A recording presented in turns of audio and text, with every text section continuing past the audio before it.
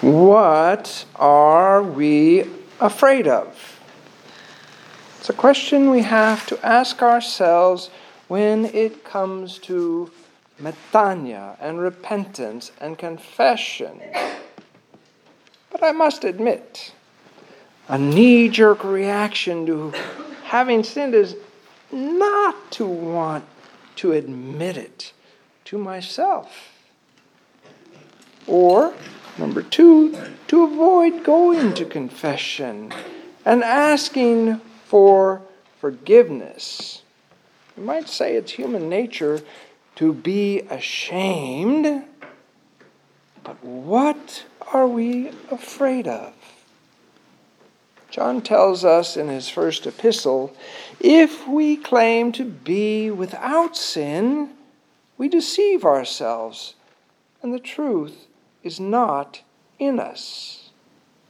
If we confess our sins, he is faithful and just and will forgive our sins and purify us from all unrighteousness. Now, I know this sounds very binary and an uncool way of thinking about life and nature and the way God made me. Why all the negativity? Why all the criticism? Go with the flow, lighten up. Which, of course, is very attractive to modern ears. But back to St. John. If we claim to be without sin, we deceive ourselves and the truth is not in us. As they say, the proof is in the pudding. If sin is just a social construct or imposition of a religious hierarchy, then it really doesn't exist. And guilt is just the result of bad psychology and an unhealthy attempt at control and meddling in other people's business. Sound familiar? This is fine as far as it goes. In that world, peace, contentment, and thanksgiving are not the result of right living and communion with God, but rather environmental controls, good food, exercise, education, social justice, the right meds in the right doses. All things we can control or try to control. And yet, there is something intangible, something beyond that we can't quite command or eliminate. It is a sense of right and wrong, an unquantifiable angst when we disobey our conscience. Paul is speaking of the Gentiles who do not have the law when he writes, "They show that the work of the law is written on their hearts, while their conscience also bears witness, and their conflicting thoughts accuse or even excuse them." The conscience is an essential part of our being, and we ignore or deny it at our own peril.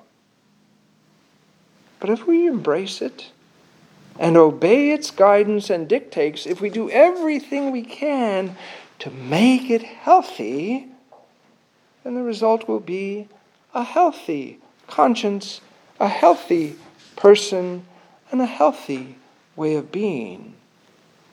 If we confess our sins, God is faithful and just to forgive our sins.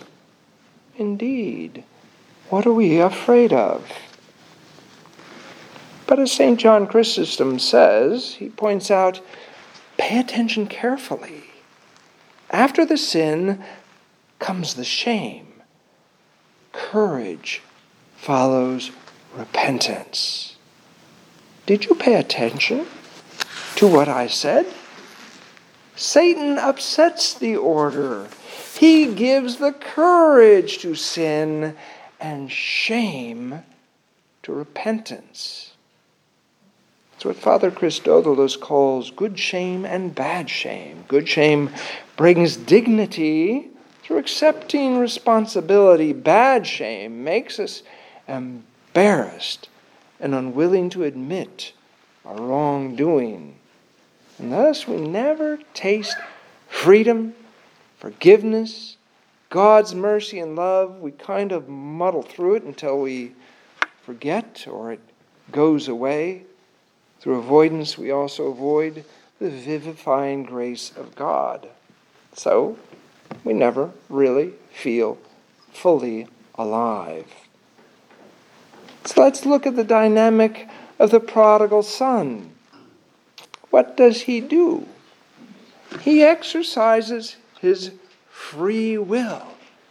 He asks for what is his share, his portion, his opportunity, his inheritance. And he takes it out, and what's he do? He squanders it in shallow living.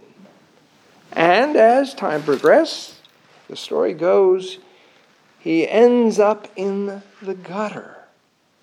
Without food, without opportunity, without hope, at the basis point of his life. And what's he do? He recognizes what he's done. He admits it. He takes responsibility. He says, back at my father's house, even the servants are fed well. I know I'm not worthy to be called a son, but at least I won't live like this. So he recognizes and he reclaims his humanity. He metanoite.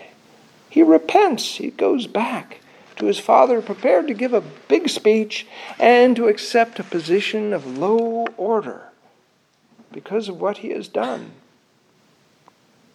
But lo and behold, his father sees him far off. His father's been watching. His father's been waiting. His father did not go out and get him and grab him by the ear and say, "You fool," because that would do no good. Because there was no admission in the heart. There was no claim of responsibility. There was no ownership. He couldn't impose repentance on his son. He had to wait for him to come to his senses. And he did. And he rejoiced when he saw his son because he knew his son was alive again. He'd come to his right mind. And he didn't punish him. He didn't say, "Get inside. Where have you been? Who do you think you are?" He brings out the robe, the ring, the calf, the staff. This is a celebration. So what is there to be afraid of? Well, apparently, afraid of the truth. Until you're not. And then once you recognize the truth, you are free. You're free to run to Christ. You're free to be forgiven. You're free to experience his love and to be restored. Solzhenitsyn puts this dynamic on a societal scale for our culture for the last couple of centuries. He says, to the ill-considered hopes of the last 2 centuries, which have reduced us to insignificance and brought us to the brink of nuclear and non-nuclear death, we can propose only a determined quest for the warm hand of God.